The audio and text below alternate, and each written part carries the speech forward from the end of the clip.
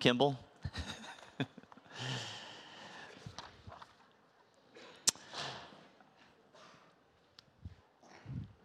Hey, in all seriousness, this morning, I have just been so encouraged the past few weeks. Having been a pastor here in town now for about 14 years, I've come across a lot of other pastors in conversations and settings, and I'm always a little taken aback by the pastors I meet that really don't like or allow anybody else to speak at their church.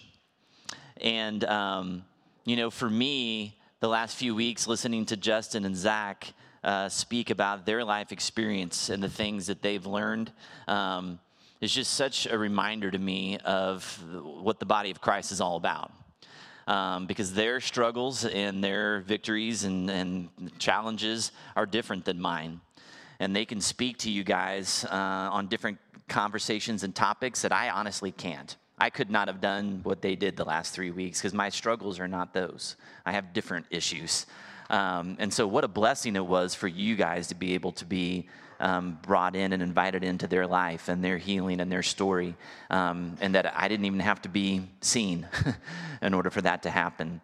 And so anyways, I'm just encouraged. I want to thank you guys for just creating an atmosphere with us that allows for other people to speak and share into how God is meeting them.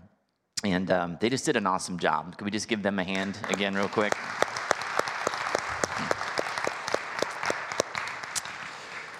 So as I said, we're going to be starting a new series today called Moved by Grace. It should kind of take us pretty much through Easter. So, and my hope is that it blends in really well with what we've been learning and kind of accentuates the things that we've been talking about over the past 3 weeks. Once we have an understanding that we are broken, and broken in whatever way that might be. It might be mentally, it might be in our heart, our actions, whatever it might be. When we're brought to an awareness of some things that need to change, how we go about approaching that change process is critical. Okay? Our journey forward through whatever wilderness we might find ourselves in will rely heavily on how we view God's heart towards us and how we view ourselves. So my hope over the next 8 weeks or so is to bring some clarity on both of those topics in the months ahead. So as you can imagine, as a pastor, I get into a lot of spiritual conversations with people. A lot of times I'll sit down and have lunch and kind of hash through whatever's going on in someone's life or thoughts or questions they might have. And I often walk away from those conversations pretty sad, honestly. It saddens me how flawed many people's perspectives are on the heart and nature of God and what he expects from us. And a lot of these folks that I'll sit down with have actually been people that have grown up going to church most of their life. It's sad because when people are guided by these false narratives and limited understandings of the true gospel, they inevitably become disheartened and disillusioned and discouraged and hopeless. Life is not turning out the way they thought it would or should, and they're tired. They're tired, and they're desperate for better answers than what they've been getting so far. And one of those lies that I hear in conversations, and actually just saw in a tweet the other day, kind of like one of the biggest lies that humanity believes, is the basic goodness of mankind. Okay? Most people feel like they're a pretty good person.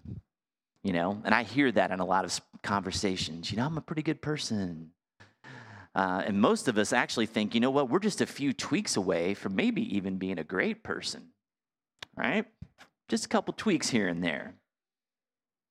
Many of you guys know that I coach cross country at Central, and so one of the things I love about coaching running is I just go running with kids, and so we just talk. And so on the runs, from time to time, the topic might become spiritual in nature. They all know that I'm a pastor, and they have questions about faith, and so we'll talk. And I've had a couple of conversations that have been real interesting in the last 3 years with a couple of boys, actually not on runs. We were actually just kind of riding back and forth from this camp that we go to in the summers. And both of them have kind of rejected Christianity, and have kind of told me kind of their mantra on life.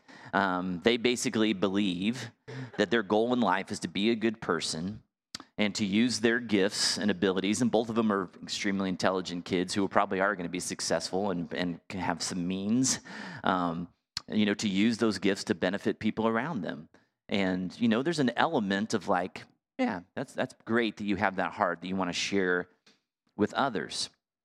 And when I ask them how someone continues to improve themselves over the course of their life, in their minds, it basically boils down to just kind of self-effort, self-improvement. They're just going to attack whatever flaws they see in themselves, that they see in themselves, right? Until they're even better people than they already feel they are. And as you can imagine, I have to try pretty hard to kind of keep it together while these conversations are going on. That's for one thing, they're 16, 17-year-old kids, but another thing is because that line of thinking is like completely at odds with the biblical narrative and the truth about the nature of man and the process of growth and change. So before we get to the Bible today, I want to share with you a story I came across this week that kind of frames this issue of man's perceived goodness so well. So you put that story up there. It goes like this. 2 men board a train. One of them perhaps does something sensible, the other something stupid upon entering the coach. But as they look out, both notice that they have taken the wrong train and are going in the wrong direction. That one man was reasonable and the other stupid is the difference between these 2 men. It is a difference, however, which has no significance in relation to the fact that both, whatever their individual differences, are going in the wrong direction. This is what the Bible means by the word sin, the total perverse direction of our life, the tendency away from God. That's it, isn't it? The problem with most of humanity is that they're comparing themselves to other people that they're kind of sharing this train called life with, but it's a train that's moving in the wrong direction. Right? Most people in this world are on this train of the kingdom of this world, while God is inviting us onto a different train called the kingdom of heaven. And it's moving in the exact opposite direction of the ways of this world. How things function on those competing trains or worldviews is vastly different. And something that's desperately missing in this whole goodness of man conversation is an accurate understanding of our status apart from God. Let's allow Scripture to speak on this topic for a bit. So I'm going to show you several scriptures. Some of them are only the first half of the Scripture, and we're going to rope it back in here, the other parts. So starting in Psalm 14, it says, "The Lord looks down from heaven on all mankind to see if there are any who understand, any who seek God. All have turned away. All have become corrupt. There is no one who does good, not even one." And then from Ephesians, "As for you, you were dead in your transgressions and sins in which you used to live when you followed the ways of this world and of the ruler of the kingdom of the air, the spirit who is now at work in those who are disobedient. All of us also lived among them at one time, gratifying the cravings of our flesh and following its desires and thoughts. Like the rest, we were by nature deserving of wrath." Romans 3:23, "For all have sinned and fall short of the glory of God." Romans 5:10, "For if, while we were God's enemies." Romans 6:23, "For the wages of sin is death." Romans 5:6, "You see, at just the right time when we were still powerless." And on it goes. It's not a very pretty picture that Scripture is painting of our situation. Not one of us is good. We were all born enemies of God, deserving of wrath, dead in our transgressions, and powerless to change.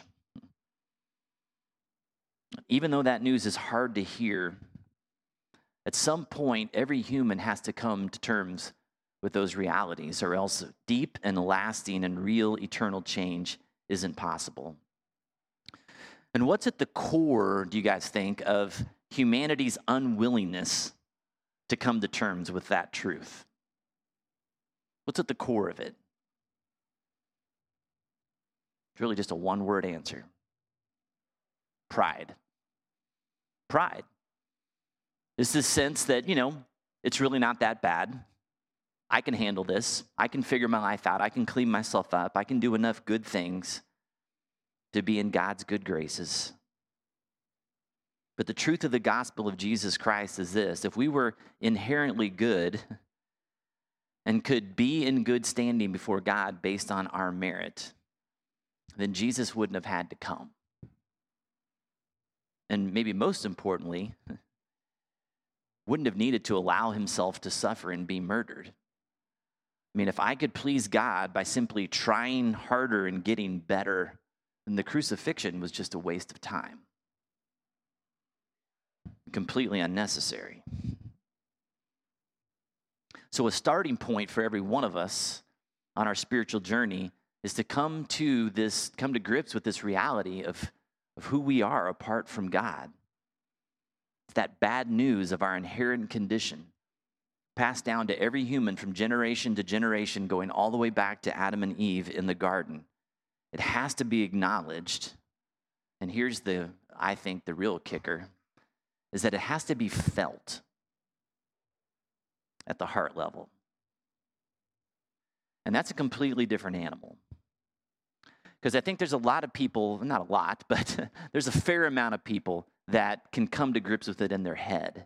They can understand, looking at their life, I'm not perfect, I'm flawed, and maybe I've even tried to clean myself up and I can't quite figure it out. And so yes, Jesus came, and they can come to terms with kind of this list of facts about God that are probably, maybe they'd even say true.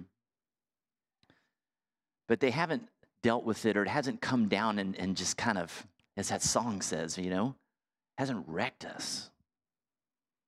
Because at some point, if life is really going to change, it's got to be emotional. Right? I mean, that was one of the things I remember on my journey with my son as he grew up and he had been coming to church, and we talked about the truths of the gospel. And I remember asking them, at different phases, 13, 14, 15, 16. I'm like, has it wrecked you a little bit? Have you gotten to the point where what we're singing about, what we're talking about, like evokes an emotional response in you? When you think about all God's done, is your heart just like, oh my gosh, I don't deserve that? Guys, our situation was desperate and hopeless apart from him. We were on the wrong train, heading in the wrong direction away from God's heart. And though we might have looked around that train and tried to differentiate ourselves from other people on it based on our looks, our education, our socioeconomic status, our athletic ability, our success in life, the reality is that we were all heading in the same destination, equal in our status as an enemy of our Creator. Let me ask you this. What makes good news good? I want you to think about a time when you've heard good news. Like, what makes it really good news?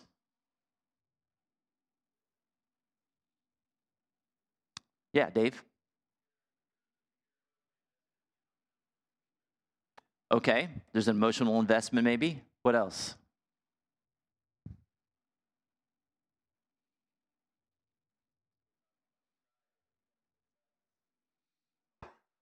If it's something that benefits us, okay, yeah. Let me give you a scenario, okay? Let's say that you already own a successful business, and then a competitor in town, you've already got a bunch of money. Competitor in town, you've been trying to buy out, finally comes to you and says, okay, I think I'm ready to sell. And you're thinking, oh man, this is great news, right? I'm going to make more money than I'm already making, right? I mean, that's good news, right? But I mean, it's like you're already rich, right? Now you're just richer, right? In my mind, what makes good news good is that when the possibility of a bad outcome is real, right? So if you were going to take this, this business that's like failing and about to go bankrupt, and somebody in town who has a successful business says, hey, you know what? I'm just going to give you my business. Now that's good news, right? And so I think for something to be really good news, there has to be this presence of this idea that bad news is a very real possibility, okay? And many of you have come to terms with your reality apart from God. Okay, a lot of you guys have come to terms with that. That's why you're here probably this Sunday morning. I'd love for us to share maybe, if we could, what could you explain just in a few words, kind of your emotional or spiritual state before you found Christ or before He found you? What was that like for you? What was that phase of life, your condition, mentally, emotionally, spiritually? How would you sum it up? Yeah.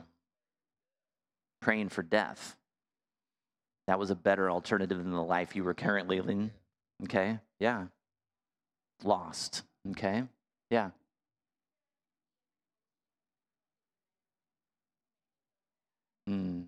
Yeah. Empty, no peace, just chasing the next good feeling for a short amount of time. Yeah. What's that? Terrified. Terrified of what? Of death. Okay. Yeah. Yeah. Sad. Mm. Mm. Yeah. Just a sense of just something's not right. And I don't know what it is or how to change it or, yeah. Anything else?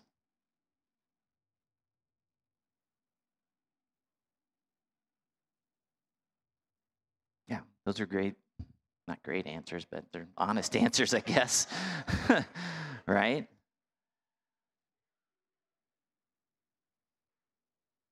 I think, for me, it was just kind of like exhausting, right? Because for me, my sense of self-worth was all wrapped up into my performance, right? It was all, for me, it was about sports and about performing. And I was decent at what I did and had some success, but it came to a point like where I wasn't always successful. I wasn't always coming through.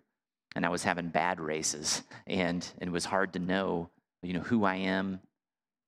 Is my coach upset with me? Are my teammates disappointed in me? I had nothing else in my life that brought me any kind of solidity. Is that even a word? I don't know. Okay. Other than just how I performed. And then that you can fill in the blank in school and sports and whatever it is.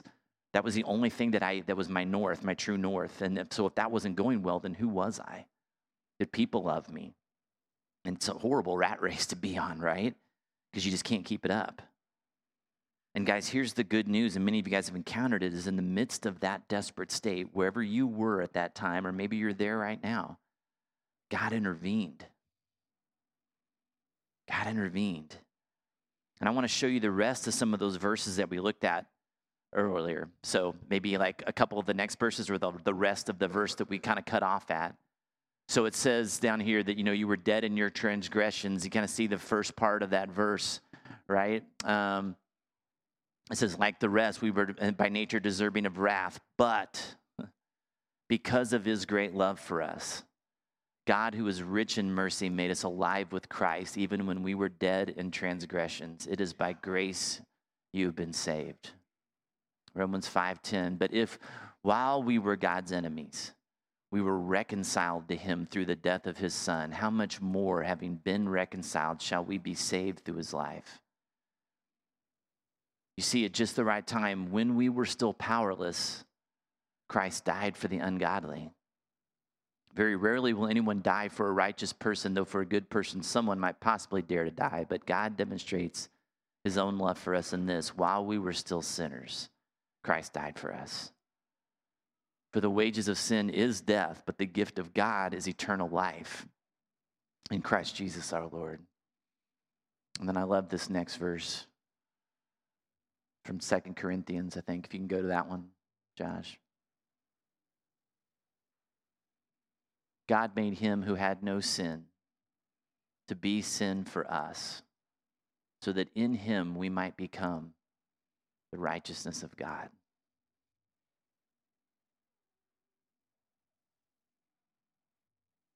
I want to leave that up there just for 30 seconds. Can you just kind of let that soak in?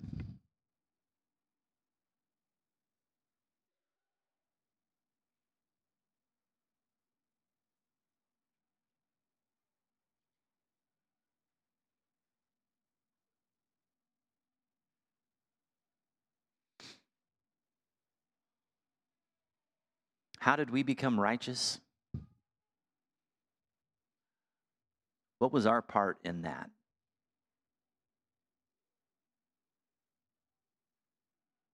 Nothing. We didn't do anything. Jesus became sin for us.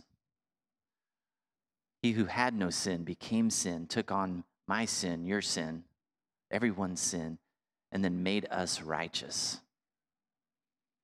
We just get the benefit. We just have to gratefully acknowledge it and then live like it's true. And if you're like me, when I take the time sometimes to slow down long enough, like even just taking 30 seconds to really look at that verse and just like let the truth kind of wash over me, guys, it's overwhelming. And I walk away sometimes just like, oh my, like, I don't deserve this. It fills me with joy. I'm grateful, I'm relieved, I'm hopeful. I probably have that feeling like that woman must have felt that day when she was dragged from her house before that crowd and then found out that she wasn't condemned. That Jesus actually forgave her. He loved me as he found me. And that part just wrecks me. Amen? When the reality of God's love for us finally breaks through our pride or our self-loathing, whichever direction you might tend to lean, we're undone. Touchdown! All right, who knows? But in that moment when we meet Christ, wherever that was for you, like we're kind of just wrecked, right? And in that peace and euphoria, we kind of begin this new exciting journey with God. Now, I want to make sure real quickly before I move on that everyone understands here the importance of getting things right with God. Okay, that's just kind of the first step. And honestly, it's kind of the step that needs to happen in order for the rest of what we're going to talk about this series really makes sense. So if you're here this morning and you're not sure kind of where you are in that conversation, before you leave today, I want you to come, please, and just talk to me. And come with your questions, come with your pain, come with your horrible past church experiences, and we can just talk. Because getting things right with God is the most important decision you will ever make in your life. And the overarching theme of this series is how we respond to and navigate life once we've made the decision to be a Christ follower. What do we do then? What becomes our approach to doing life with God? I was 16 when that happened for me. Okay, I was at a Young Life camp in Colorado, gave my life to Christ, and I don't really remember a lot of the conversation after that about, kind of people telling me, okay, well, this is what you do now as a Christian. Right? All I needed to really do was kind of look around. I had a general sense of how the game seemed to work. And I certainly was aware of the Christian culture at the time. Okay, I came to Christ in 1985, all right? The late 80s. There were pretty kind of clear expectations about what a Christian's life should look like at that time. Christians were people who did the usual things that you would expect. They should go to church and read their Bible every day and pray and tithe and not drink or cuss, blah, blah, blah. But at that time, there was a whole other pile of crap loaded on people who were supposed to be Christians. what movies you should or shouldn't watch, music you should or shouldn't listen to, right? That's when they were starting to put all the warning labels on all the albums. You know, there's naughty stuff on here, right? Right? That's when you started a lot of conversations about people. If you're a Christian, you need to land on this side of this particular issue in society. And if you don't, then I'm not really sure where you're at. Kind of to the point where if you watched an R-rated movie or owned a Motley Crue album or Madonna or whoever, or dated that guy or girl who wasn't a virgin, good luck proving your case before God that you deserve to get into heaven. It was a time of extreme legalism. Issues were presented as black and white, right or wrong. There was no middle ground. Not much was spoken about. So while all that was going on, not much was spoken about at all about loving your neighbor, caring for vulnerable people. We were too busy battling the culture wars against the hedonistic world around us, defending the name, character, and reputation of Jesus. It was us against them, and everyone had to pick sides.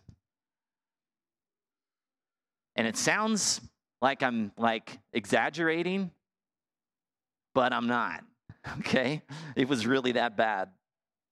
And in the midst of all the shoulds and shouldn'ts and the ought tos, for a lot of people in my generation, that passion for God just kind of dimmed. That overwhelming joy of salvation that we might have felt at some point faded under the weight of the expectations. Because, of course, for all of us, like somewhere under the surface, whether it's spoken or unspoken, is this idea or thought that becoming a Christian, should make your life go better. At least that's what they told me was going to happen if I did this, this, and this. But then we all, as we grew up and did life, and, we started to realize, well, my Christian friends are getting divorced, or getting cancer, or losing their jobs, or their businesses. We're all kind of experiencing the same pains as everybody else. What do we do with all that? And for a lot of us, kind of growing up during that time, and I think it's even true for anybody today, two big troubles kind of emerge. One is that we don't see God for who he really is. And all the ideas we have about who God is, we kind of lose sight of his true nature. And secondly, we don't see ourselves like he sees us. So those are the issues that I kind of want to dive into these next couple of months. I recently read a book, a lot of you guys are reading it now too, called The Cure. How many of you have it or have read it? Quite a few of you. We read it with our staff recently as well. And the author talks about this issue of how we approach our relationship with God and with community once we've started our Christian journey. And the author talks about this fork in the road that we kind of all come to in our Christian experience as we're living out our faith. And he kind of describes it like this. He calls it kind of two different paths. One path is the path to pleasing God, and the other is the path of trusting God.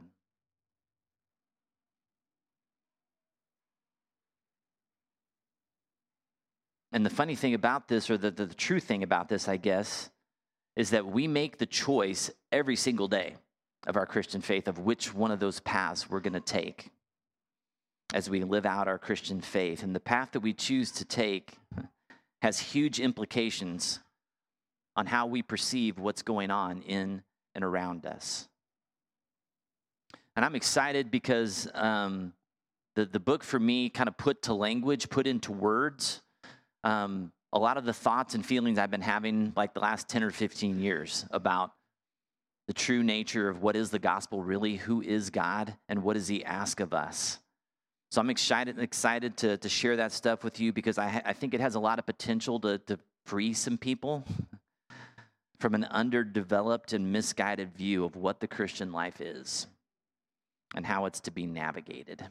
So we're going to dive in. Today was just kind of the setup for that because like I said,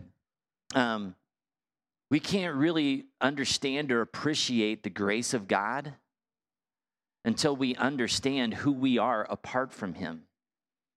Because if you don't understand how bad the news is without him, the good news that he's with you and offering his life to you is not that great.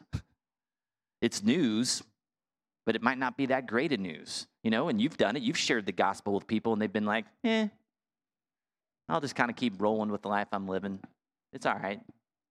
It's not good news to them because they still think they've got it. They can figure it out. They're not that bad. They don't really need a savior, right? So today was just kind of laying the groundwork. We're going to go quite a bit deeper next Sunday. We're going to head into communion this morning. So those of you that are new to us, we'll have some time of just prayer and just silence where you can just connect and pray with God. Our ushers will dismiss you. You'll come forward. You can tear off the bread and dip it in the cup. And if you're gluten-free, there's a bowl down on the end for those folks. So would you join me in prayer?